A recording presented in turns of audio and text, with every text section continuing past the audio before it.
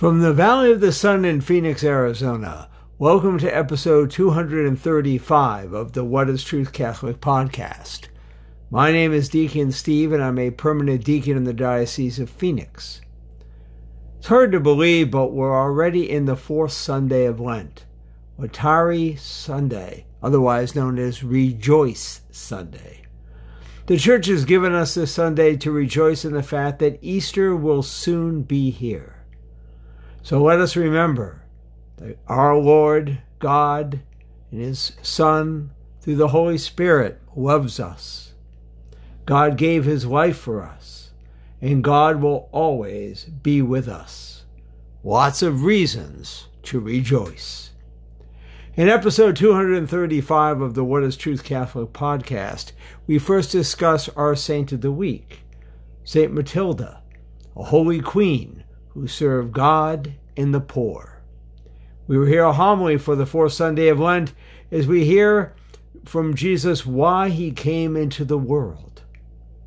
In the segment Catholics in the News, we will learn about a missionary priest who is nominated for a prestigious award. In our segment Truth in the Media, we will discover a new book helping us contemplate the grace and beauty of our Blessed Mother. In the segment entitled I Don't Get It, I will try to understand the actions of the Spanish Parliament. Finally, during our Truth Topic of the Week, we will hear the truth from Pope Francis about the importance of not trying to make the world a utopia. All of this plus music from Aaron Hale and friends who sing, O Christ, whose burden bowed thy head. This and more on episode 235 of What is Truth?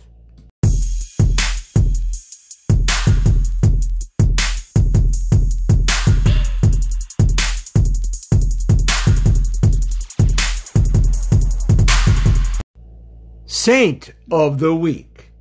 Matilda, Queen of Germany and wife of King Henry I, was the daughter of Count Dietrich of Westphalia and Reinhild of Denmark. She was born about 895 and was raised by her grandmother, the Abbess of Eufort, in a convent. Matilda married Henry the Fowler, son of Duke Otto of Saxony, in the year 909. He succeeded his father as Duke in the year 912, and in 919 succeeded King Conrad I to the German throne.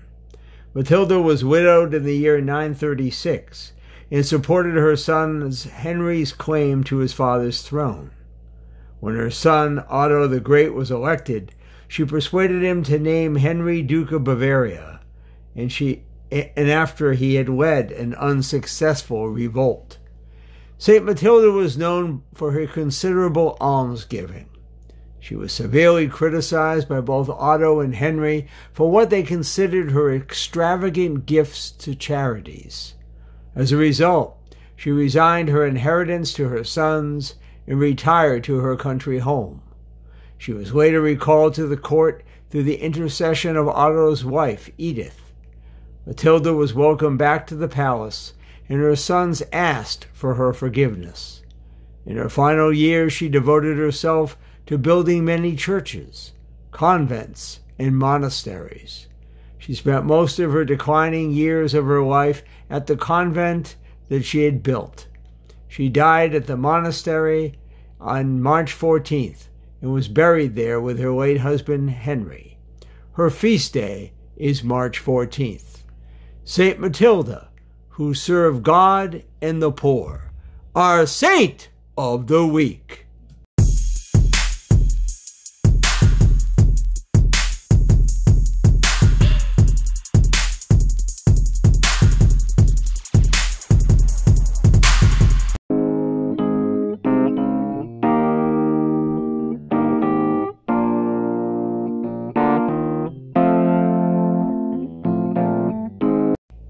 Homily of the Week. Today's homily is based on the readings for the fourth Sunday of Lent, as Jesus tells us His mission in the world. Lourdes Gina Guzman de Jesus, age 13, was killed in November 2012 on her way to school in Miami after her friend, Jordan Howe, brought his stepfather's gun onto the bus. Apparently wanting to show off the weapon, he let friends, including Lourdes, play with it, believing it was safe. When he took a shot at the floor, there was no discharge of the weapon, but when he pulled the trigger pointing at Lourdes, he shot her in the neck. She died. The victim's mother, Addie Guzman de Jesus, was in court to hear Howe, now 16, plead guilty to manslaughter in illegal firearm possessions. In an extraordinary gesture of forgiveness, Mrs. Guzman de Jesus, who has 3 other children, approved a lighter sentence for her daughter's killer that included him touring schools with her to warn children of the dangers of gun violence. The pair hugged in court as Howe fought back tears while trying to say he was so sorry to his friend's mother. After the hearing, Mrs. Guzman de Jesus said that her daughter would not want her to pursue the harshest sentence. She said, "Justice is already done. It feels like I'm ready to forgive him." In our first reading that we hear from 2 Chronicles, we hear that the people disobey God. They do. And yet God, because of their disobedience, the people are conquered. And they go into exile, in the Babylonian exile. And yet God, after their repentance, and they begin to see the error of their ways, has King Cyrus, a Persian, not a Jew, build a temple in Jerusalem. And the people are allowed to go back into Jerusalem and worship in the temple. God's mercy.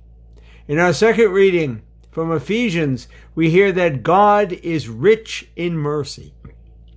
And in the gospel, the famous John 3:16, God gave his only Son to save the world, to bring the light of his mercy into the world and to forgive our sins. So in this fourth Sunday of Lent, Laetare Rejoice Sunday, we have real reason to rejoice, for we are given the gift of God's light in his mercy. The question I think we're called to think about, my brothers and sisters, is, do we accept the light in the mercy and forgiveness of God? Sometimes, believe it or not, we don't. We don't accept God's mercy because we don't think we need it. We are blind to our sins. We don't see what we do wrong. And because we don't see the need for mercy, we're not open to it. Sometimes we don't accept the light of God's mercy because we don't think we deserve it. Just the opposite. We think we've done things so badly that there's no way God could forgive us. And because we don't believe that we can be forgiven, we can't forgive ourselves, we do not accept his mercy. And sometimes we do not accept God's mercy because we don't want to change.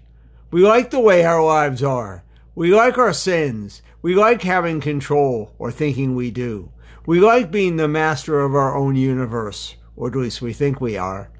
And because of these things, we don't sometimes want to change.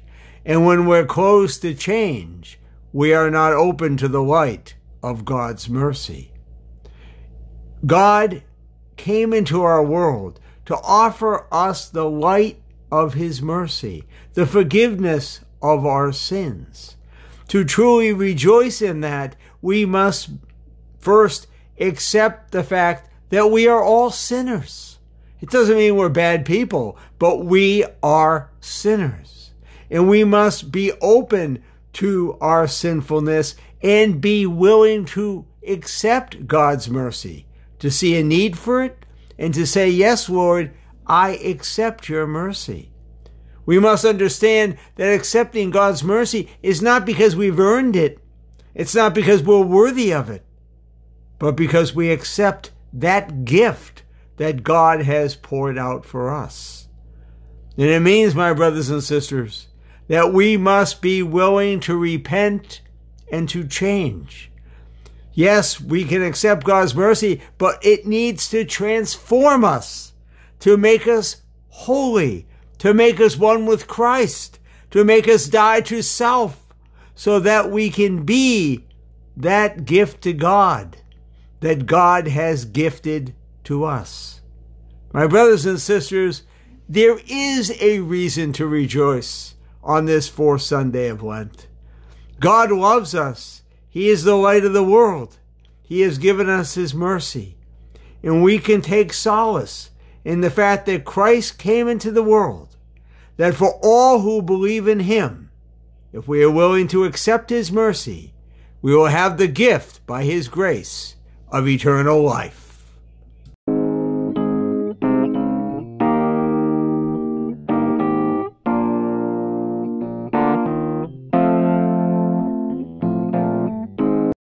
And now let us listen to Aaron Hale and Friends, who sings, "O Christ, what burdens bowed thy head."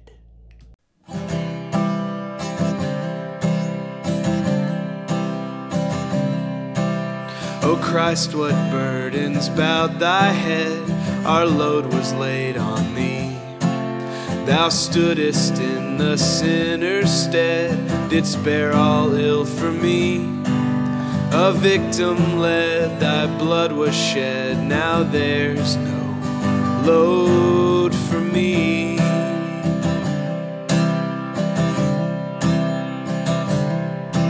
Death and the curse were in our cup, O Christ was full for thee.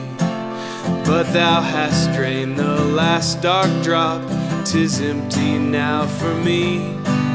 That bitter cup, love drank it up, now blessings draught for me.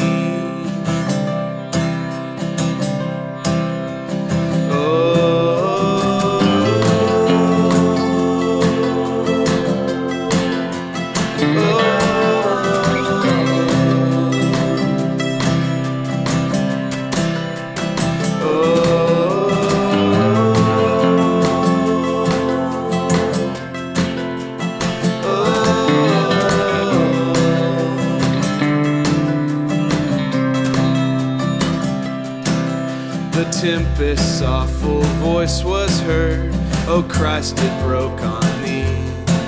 Thy open bosom was my ward, it braved the storm for me. Thy form was scarred, thy visage marred, now cloudless peace for me.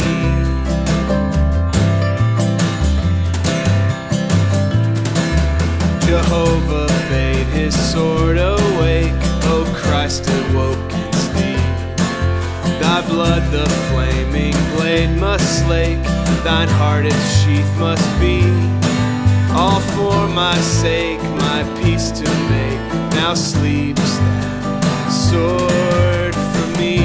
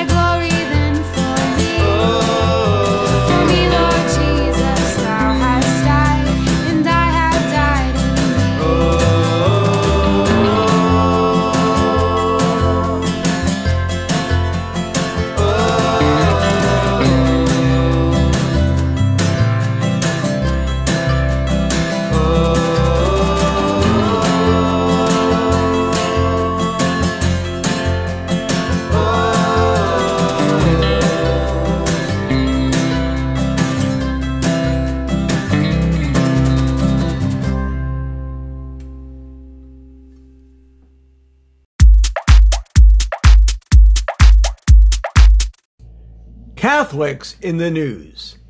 A Catholic missionary priest in Madagascar, known for serving the poor living on a landfill, has been nominated for this year's Nobel Peace Prize.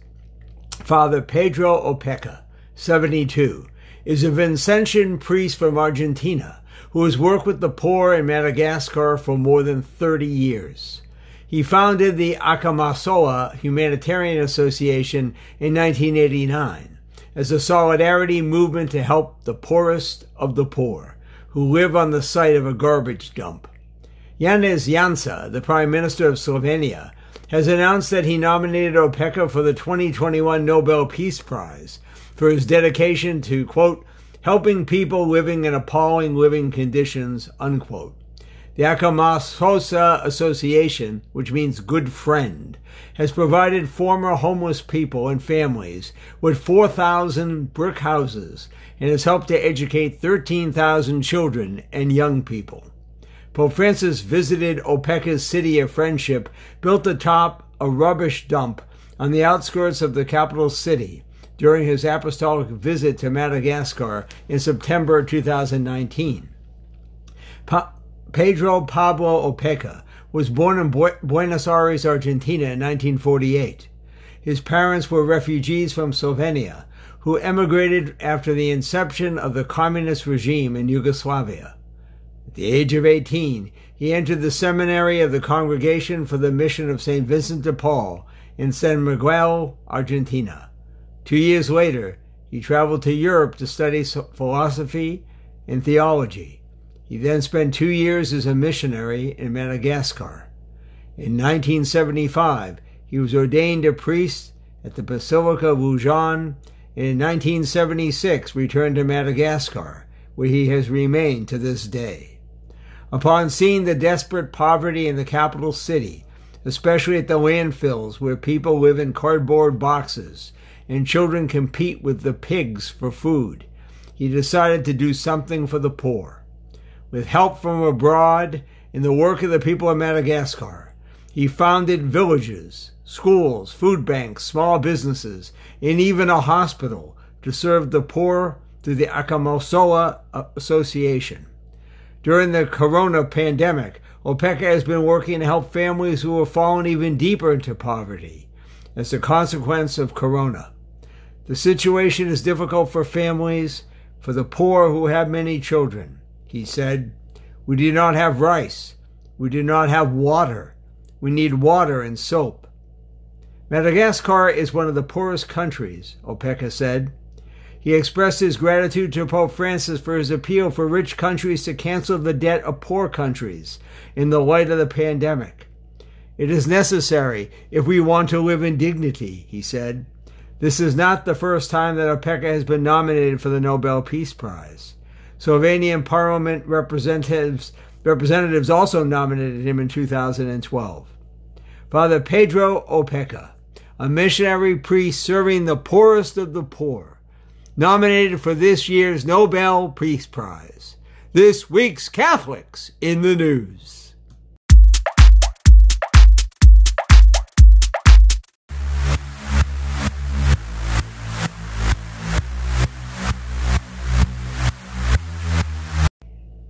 Truth in the Media. This new book, beautifully bound to reflect Our Lady's royal role, is both new and yet centuries old. It is the first English translation of a Latin work, entitled, in English, The Little Book on the Crown of the Virgin. And what a beautifully translation this really is. It's brilliant. Thanks to Benedictine Father Robert Nixon. It's melodic prose at its finest. Each short chapter becomes a symphony of sentences, all in praise of the Blessed Virgin Mary. The book's subtitle, An Ancient Meditation on Mary's Beauty, Virtue, and Sanctity, sets the metaphor as the original author, St. Ildefonso of Toledo, a Spanish abbot and 7th century renowned bishop, fashions a lyrical crown of jewels, stars, and flowers for Our Lady. Because Mary is beautiful beyond compare, St. Ildefonso highlights the beauty of her virtues, her grace, attributes, holiness, magnificence, motherly help and concern for her children. To decorate it, he chose 12 brilliant jewels, 6 dazzling stars, and 6 fragranced flowers to place in her crown. Among them, topaz, the morning star, Sirius, the lily, sapphire, Arcturus, the star of the sea, jasper, rose, ruby, sun, moon, sunflower, and amethyst. The saint explains the reasons for his choices and how they royally honor and reflect Mary's person. While Ildefonsus of Toledo might not be a household name to us, he certainly was in his own time in the years that followed.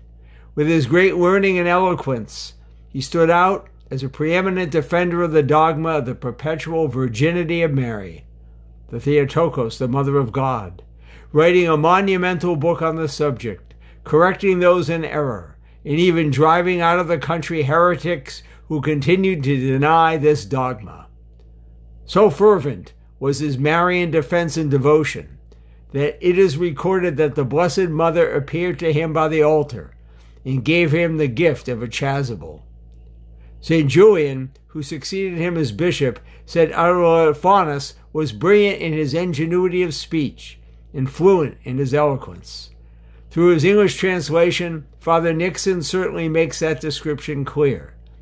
Among the reasons he places the sun in Mary's royal diadem is that the warming sun which causes the earth to flourish with springtide verdancy, so you make souls once barren to become fruitful. For who is able to moisten the dry heart, like our mother?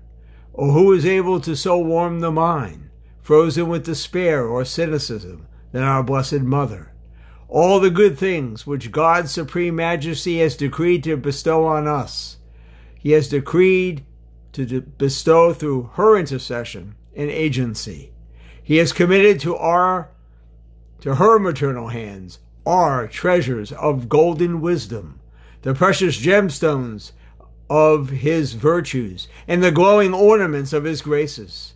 Through our Blessed Virgin, radiant as the sun, as gentle as the dawn, the fruits of blessing spring forth from their divine source.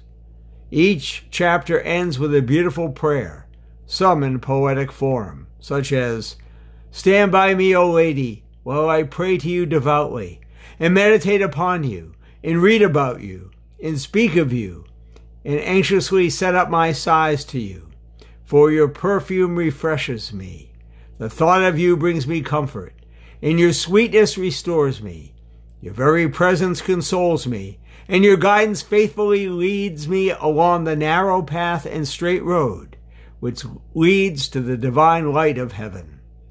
The little book on the crown of the Virgin by Benedictine Father Robert Nixon, helping us to venerate the greatest of all the saints.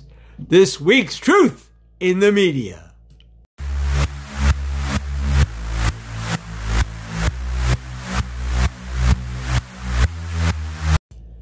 Spain's parliament has advanced a euthanasia-assisted suicide bill that Catholic leaders have decried as a defeat for all, which abandons those who suffer.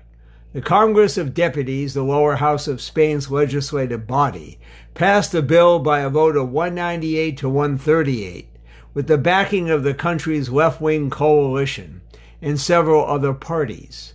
The legislation is expected to be passed by the Senate, though amendments may be suggested, and then returned to the deputies for a final vote. It could become law as soon as spring of this year, making Spain the largest EU country to legalize euthanasia. The law would allow public and private health professionals to help people kill themselves if they suffer a, quote, serious and incurable disease or a debilitating and chronic condition that is, quote, unbearable, unquote. Only adult Spanish citizens or residents who can make rational decisions may request euthanasia. They must make the request on 4 different occasions. The first 2 requests must be in writing, and the third must come after consultation with a doctor.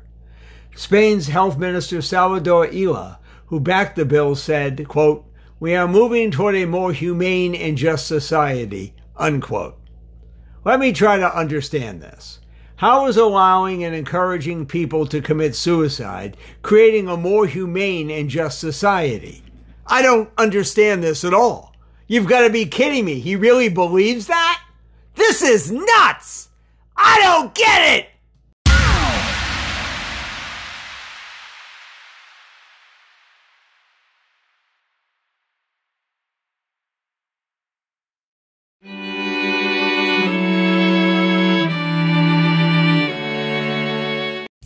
Truth topic of the week. Pope Francis said that remembering our baptism and the promise of eternal life can help us avoid the temptation to seek utopia in this world. This attitude helps us to overcome the temptation of utopia, to reduce the proclamation of the gospel to a simple sociological horizon, or to get involved in the marketing of various economic theories or political factions, the Pope said. Referring to the Second Vatican Council's dogmatic constitution of the Church, Lumen Gentium, Pope Francis said that living the memory of the future means making a commitment to ensure that the Church, the great people of God, can constitute on earth the beginning and the seed of the kingdom of God. Christians have received life in baptism, he said, explaining that it is a gift which calls us to communion with God, with others, and with creation. Communion with God and others requires charity in the intimacy of prayer in the presence of the Lord. And, he continued, the life received as a gift is the same life as Christ.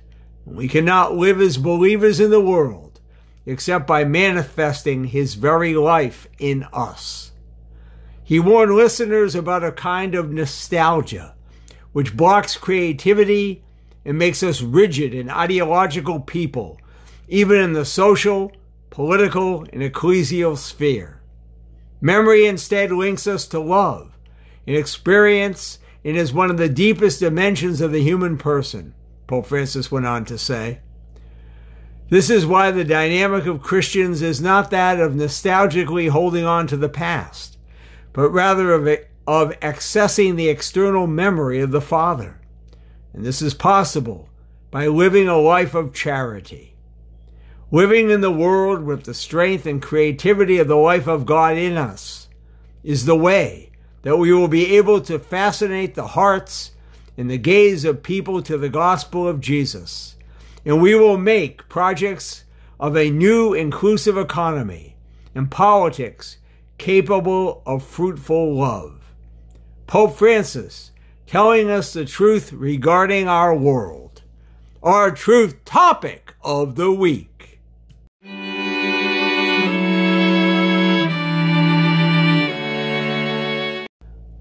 Well, we have finished episode 235 of the What is Truth Catholic podcast. If you have any feedback about the podcast you wish to share, or just let me know how you're doing. Sometimes it's nice to hear that somebody's out there listening, where two or more are gathered. You can email me at deaconstevew, all lowercase, DeaconStevew, at gmail.com. As we continue our Lenten journey, let us truly rejoice, for we know how much God loves us and gives us his mercy and calls us to be open to it and to accept it. Let us pray that we will use this time of Lent to continue to grow in holiness and grow in love for Christ. Let us pray. Lord, help us to discern the truth you call us all to live. Help us to live in this truth so that we can be as you created us to be, truly free. And let us ask Our Lady's help in this journey. Hail Mary, full of grace, the Lord is with thee. Blessed art thou among women, and blessed is the fruit of thy womb, Jesus. Holy Mary, Mother of God, pray for us sinners now, and at the hour of our death. Amen. Until next time, this is Deacon Steve. I invite you to join me as we discover together what is truth.